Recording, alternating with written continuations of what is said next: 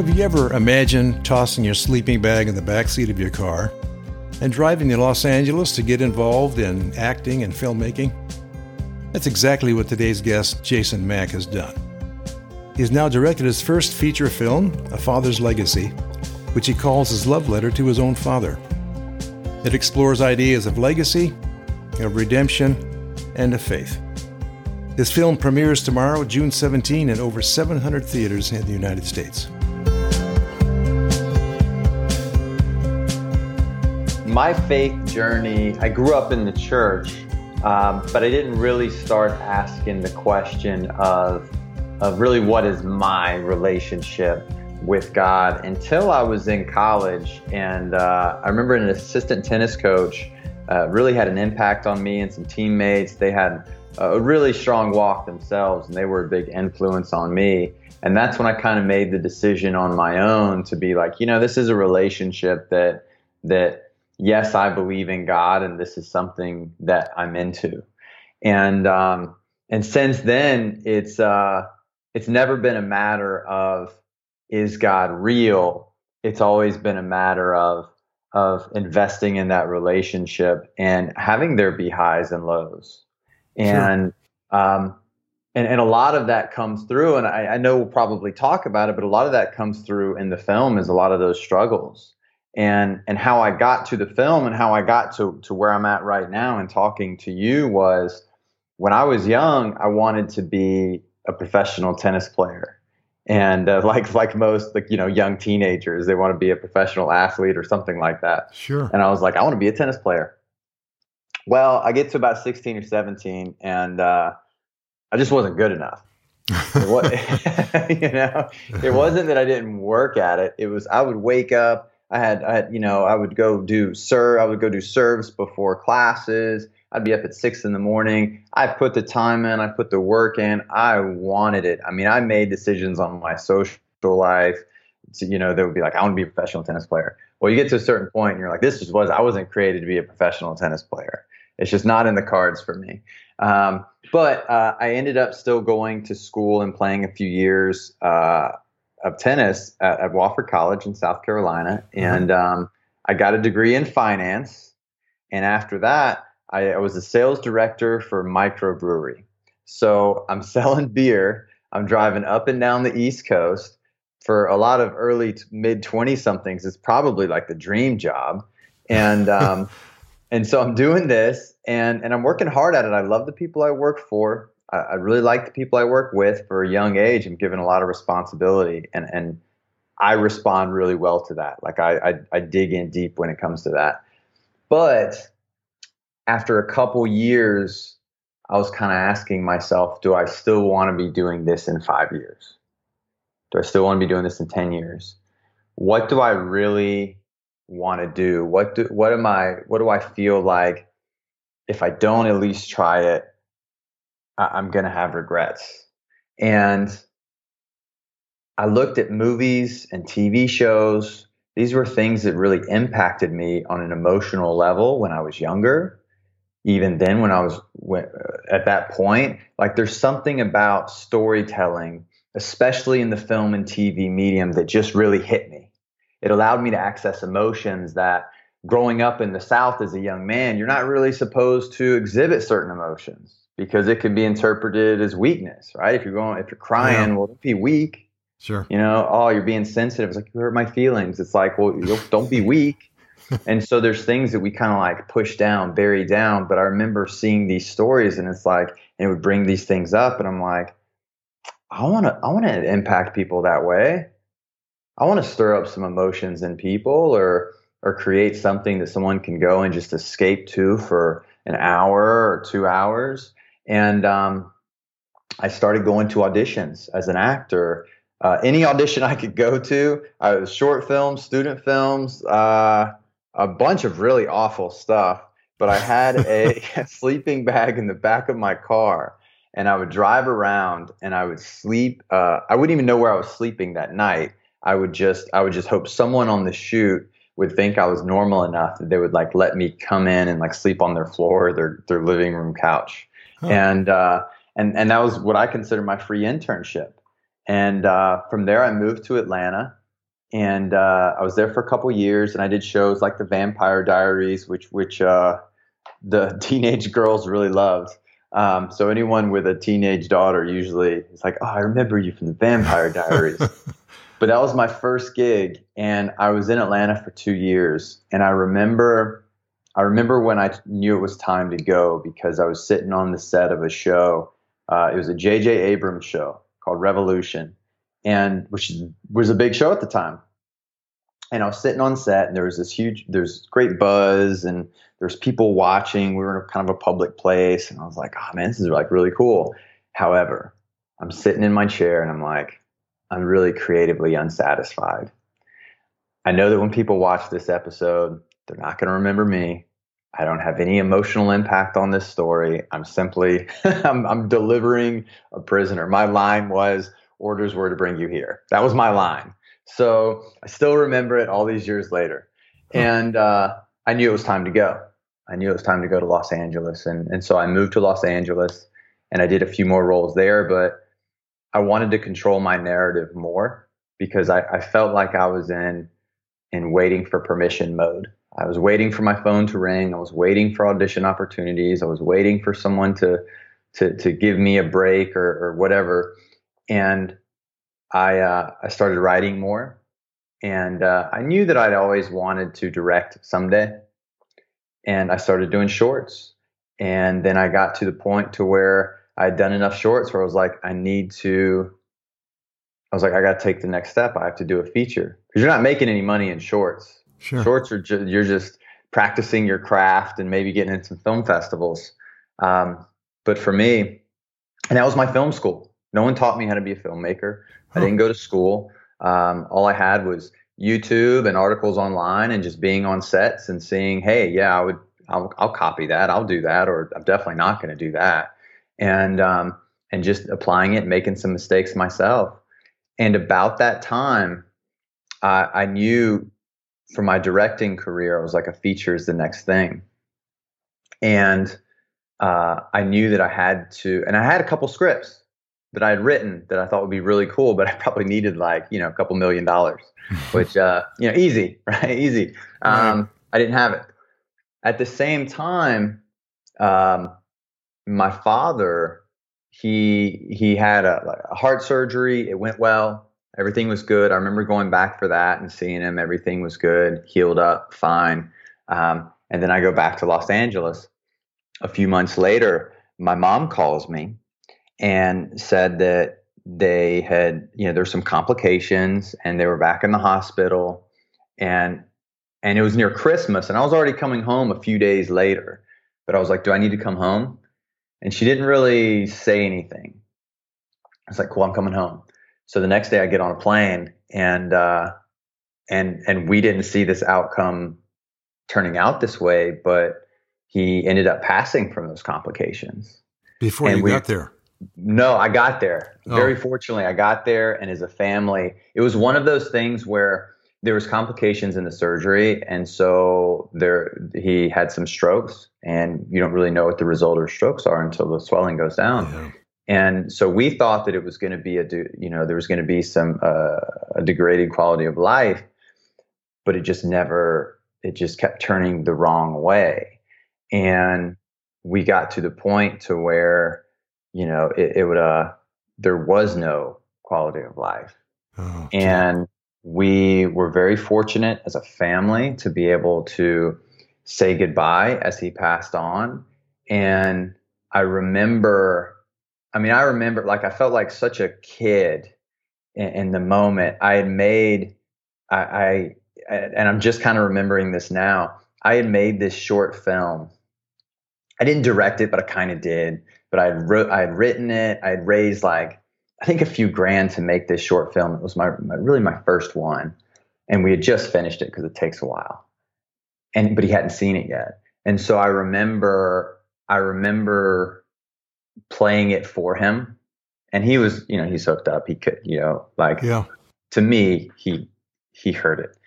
But and I remember that moment, and I was just like, it was something that I had to share with him. I was like, I'm working out there. I'm working. And And I remember talking to the ICU nurse, and I was like, I just feel like everything is changing in this moment. I'm not going to be the same after this. And it's true. It was a before and after moment in my life, which is crazy because my day to day had nothing really to do with my parents. I'm in LA, they're in South Carolina. I just couldn't call one person, but he was someone who, even though he probably would have preferred I was a banker, hey, Dad, I'm going to Los Angeles. I'm going to be an actor. It sounds more stable, doesn't it? Yeah, yeah, somehow, right? But like he, no matter what, he loved and supported me in my decisions, and so from that, after that experience, I really found myself exploring that father-son relationship, and that story, like father-son stories, always impacted me whenever I watched film and TV. It just always got me from a young age. So there's something about that relationship that meant a lot to me. Was this partly a biography of yours, or it was the reflections and the themes of the relationships, absolutely, those are very, very real to me. However, it's a fictional story. Like the character I play is like on the run from the law. He's been shot. That definitely didn't happen. But you want to make things entertaining as well. But it's my reflections on that father-son relationship. Huh. Yeah, Okay. For sure. So in comes A Father's Legacy. But at what point did films get into your blood and you thought, this is really it for me? When I started acting, I really, really enjoyed it. And I was like, it's an incredible challenge. However, when I made my first short film, which was just like a little 2-page script, and I remember telling someone after I made that, I was like, now I'm in trouble because there's nothing else I want to do. I just want to tell stories. Like there's no alternative now. I'm hooked. And there's something about with me when I'm creating, time flies by. My soul feels full. I'm content. It fuels me. And it makes me feel alive when I'm creating or working on those skills. There's just something about it. And what was the catalyst that brought this particular story, A Father's Legacy? I think it was a culmination of my personal life and professional journey coming together. I was at the point professionally where I knew I wanted to make a feature film. And then I was at this personal place where I was like, I feel like I need to tell this story. I feel like I need to tell this story because it means so much to me. And it really is. I call this film my love letter to my father. Huh. And so those two things, knowing that I had to, the next step in my career, knowing that I had to tell this story, it just kind of converged. And it became this thing that I refused to be told no on. That I wrote it. We shot this at my family's property in South Carolina. So I was like, well, can't take the location from me. No one can say no there. And everything I did along the way, I orchestrated it so no one could say no. And if they did say no, it wouldn't matter. We were going to do it anyway. So I didn't care if we had $10, $10,000, or $10 million. We definitely did not have 10 million. But I was going to make this movie because I had to, for whatever reason. And I honestly can't tell you what it is right now, being like 4 years later. I was just honestly just bent on making this movie. You couldn't have told me no. It was just that important to me. Yeah. And here we shot it in 2018. Now you mentioned a fellow named Tobin Bell. I'm not sure who that is, but how did he get involved in this film? What was his role here for you in this film? Yeah, so Tobin is really known as one of probably the biggest horror villains of the new age. Oh. And he's in a $1 billion horror franchise worldwide. Oh. So he's very well known for not this kind of role. And I got a casting director, and our casting director sent out notice to agents and managers in Los Angeles, just seeing who would be interested within the parameters that we had, because there's a lot of really great older actors who they'll come do your movie if you can pay their rate. Mm-hmm. Well, we didn't have the money to pay anybody's rate. And also, I didn't really want anyone who didn't truly care. Sure. It wasn't that kind of story. I just needed someone who believed in it. And Tobin was on that list, and I thought that was really interesting because if you've ever heard his voice, it's just this kind of gravelly, just full of weight. And then you see his face and you see the lines and the creases, and you're like, this is a guy who's lived life. Like he's not like a young looking 70-year-old. Like this dude has lived life, and you can see it. And I remember I met with him at a cafe overlooking the beach, and I knew it wasn't me approving him. I knew it was a matter of, is he going to trust me who, no one knows who I am. Right. And I'm directing my first feature film. I'm also acting opposite him, which is, a different thing for an actor. And why is he going to trust me? He's definitely can make more money doing a day on Criminal Minds. Yeah. And we clicked, and he understood why I wanted to tell the story. And there was some personal elements that really resonated with him and his life. And we set out on this journey, and I couldn't be more grateful that he came on board. And I really do think that he was meant to play this role. And he was with me. And there were some really hard scenes that we had to film personally for me.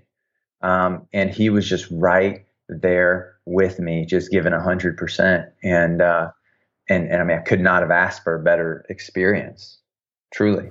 Did you sense there was something about the faith aspect of this that appealed to him, or was that he just liked the story itself, you think? I think he resonated with loss. I think he resonated with that loss and that relationship. And I think when you get to that age in life, I think that you've experienced that. It's hard to avoid the longer we hang around. And so I think he really resonated with that. But we actually really, a lot of that conversation too was in being very honest with what kind of film we wanted to make, and being real and grounded in that story, because this isn't a down the middle faith-based film. And I honestly, truth be told, I didn't necessarily set out to make a faith-based film. I set out to tell a story that had some elements that were very true to me. And it's turned out that those elements, some people really respond to it. And that was something that we had talked about, because I was very clear with Tobin. I was like, I don't make message films. I'm definitely not going to make a preachy film. It's not, to me, that's not storytelling. That's something different. Yeah. And realistic. Yeah. And I was like, I just want to tell a story about two broken people who have maybe made some bad choices, or some choices have been made that really affect them, and who think that they're disqualified and that they don't have anything to offer. And I want to show that they do. And they very much can impact others. What is it you hope for that viewers take away from seeing A Father's Legacy? I think there's two big things. The first is when they get done, and a couple people have told me this, is when they got done, they're like, I called so-and-so and just told them that I loved them and appreciated them. And that's number one, is I just want those people that are important in our lives to let them know that you love them, that they are important, that they've impacted you while you can, because we don't know what happens tomorrow. Right. And the second is, we do have an impact on those around us, whether it's positive or negative. And it's a choice. It's a choice that we have which way we want to go with it. And just that we're looking around and saying, hey, who can I invest in, and who can I impact positively? And I think that'll it can definitely make the world a better place. How can people get more information on this film? Yes, there's a couple places right now. On June 17th at 7 p.m., the film is going to be played in over 700 theaters in the U.S., and you'll be able to see it on the big screen with a group of people. And you can go to fathomevents.com to see theaters near you. And then after that, it'll it's going to come out on all the VOD stuff, and you can follow the Facebook page, A Father's Legacy, Instagram. I personally don't have social media. I'm living in the 90s, but I've got a website. I'm jasonmack.com. So I'll definitely I'll post updates there. But yeah, that's how. That sounds good. I hope I'm able to see that. What's next for you? What are you thinking about for the next step after this film? That's a great question. There's a couple of books that I'm really looking at. I think would be interesting to adapt into a film. There's also some original scripts that I'm working on. I'm looking at different genres and seeing if I have. I think horror is a really interesting genre, and figuring out if I have something to say in that genre that still matches with my core values and something that would be entertaining. But I don't know exactly what is next. We'll see. Okay, well, God will show you, right? That's right. Let me ask you this question. What's how difficult it is for a Christian to get involved in filmmaking?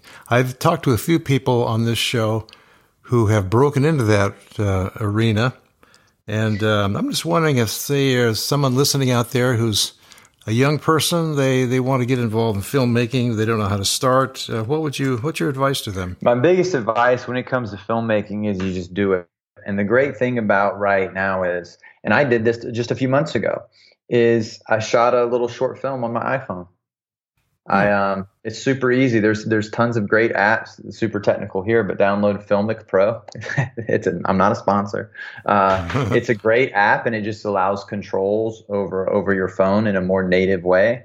But write you a little script, 3, 4, 5 pages, shoot it on your phone.